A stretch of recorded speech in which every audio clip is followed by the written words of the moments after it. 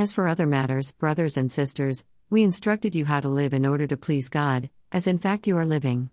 Now we ask you and urge you in the Lord Jesus to do this more and more. For you know what instructions we gave you by the authority of the Lord Jesus. It is God's will that you should be sanctified, that you should avoid sexual immorality, that each of you should learn to control your own body in a way that is holy and honorable, not in passionate lust like the pagans, who do not know God, and that in this matter no one should wrong or take advantage of a brother or sister.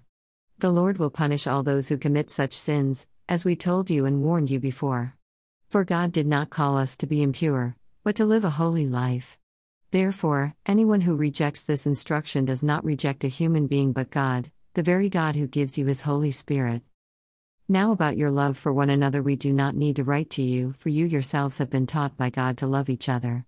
And in fact, you do love all of God's family throughout Macedonia.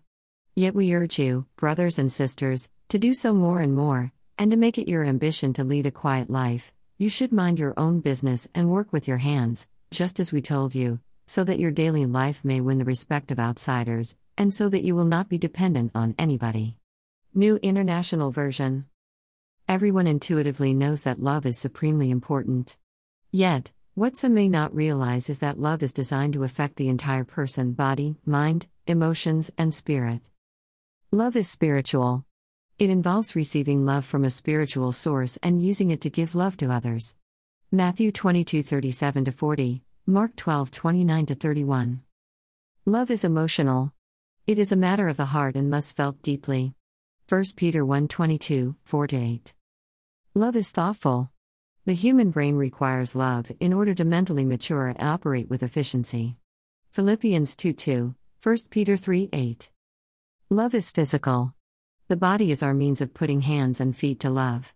1 John 3:17-18. Greater than a true Christian spirituality is an embodied spirituality which puts both mental and emotional energy into loving God and one another. Consider for a moment some of the things you have done today. For me, I arose early, had a workout, ate breakfast, showered, went to work, etc. Yeah, typical stuff we are familiar with. These things I just mentioned all have to do with the body, and those things are good and holy. Sometimes we may get a misguided notion that purity and holiness only has to do with activities that take place in a church building, or special works like serving at a homeless shelter, or that the meeting of physical needs is merely a means to reach the soul. Yet, there is neither a secular/sacred dichotomy nor a dualism of body and soul anywhere in Holy Scripture. Love demands the whole person, not part of the person. We in the Western world have inherited a long tradition of Platonic thinking. It undergirds a lot about how we think of the body. Plato, circa 427 to 327 BCE, embraced a dualistic nature of people, an existence of body and soul in which the spirit is trapped within physical flesh. Plato considered the soul to be the true nature of a person and intended to denigrate the body as an earthen vessel which will eventually be discarded.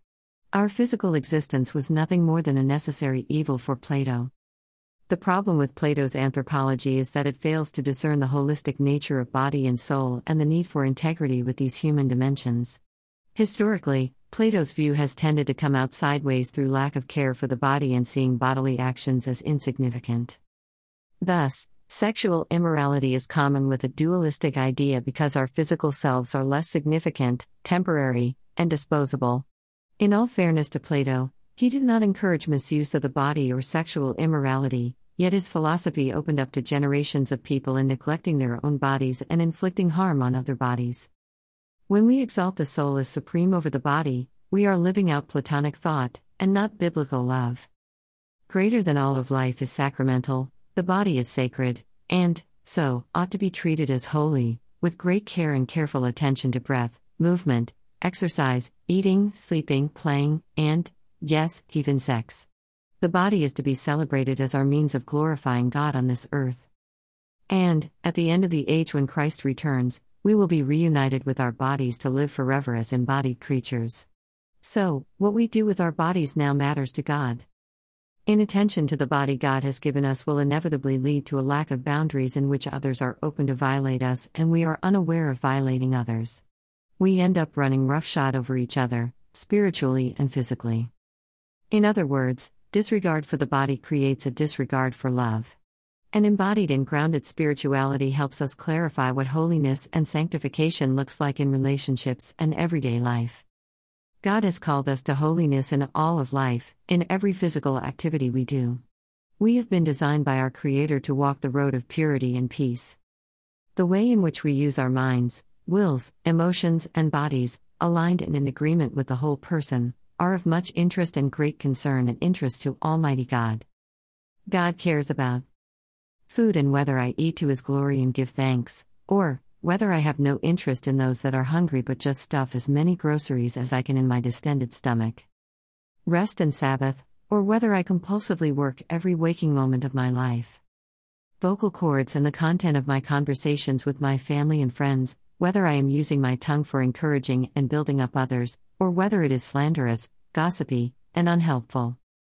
Everything in all creation belongs to God, including me, you, and everything we do. God cares about all of life's activities and leisure time because God is the Lord of love. Whether tying our shoes or teaching a Sunday school class, it is all to be done with a sense of holiness and connection to the God that makes it all possible. Christian spirituality is an embodied spirituality. So, let us engage in all kinds of good loving works for the benefit of the body, whether little or large, with the time and talents God has graciously given us. Lord God, I belong to you, set apart and sanctified so that I may always walk in holiness and please you in everything I do. Help my life today to reflect the purity you have given me through your Son, the Lord Jesus.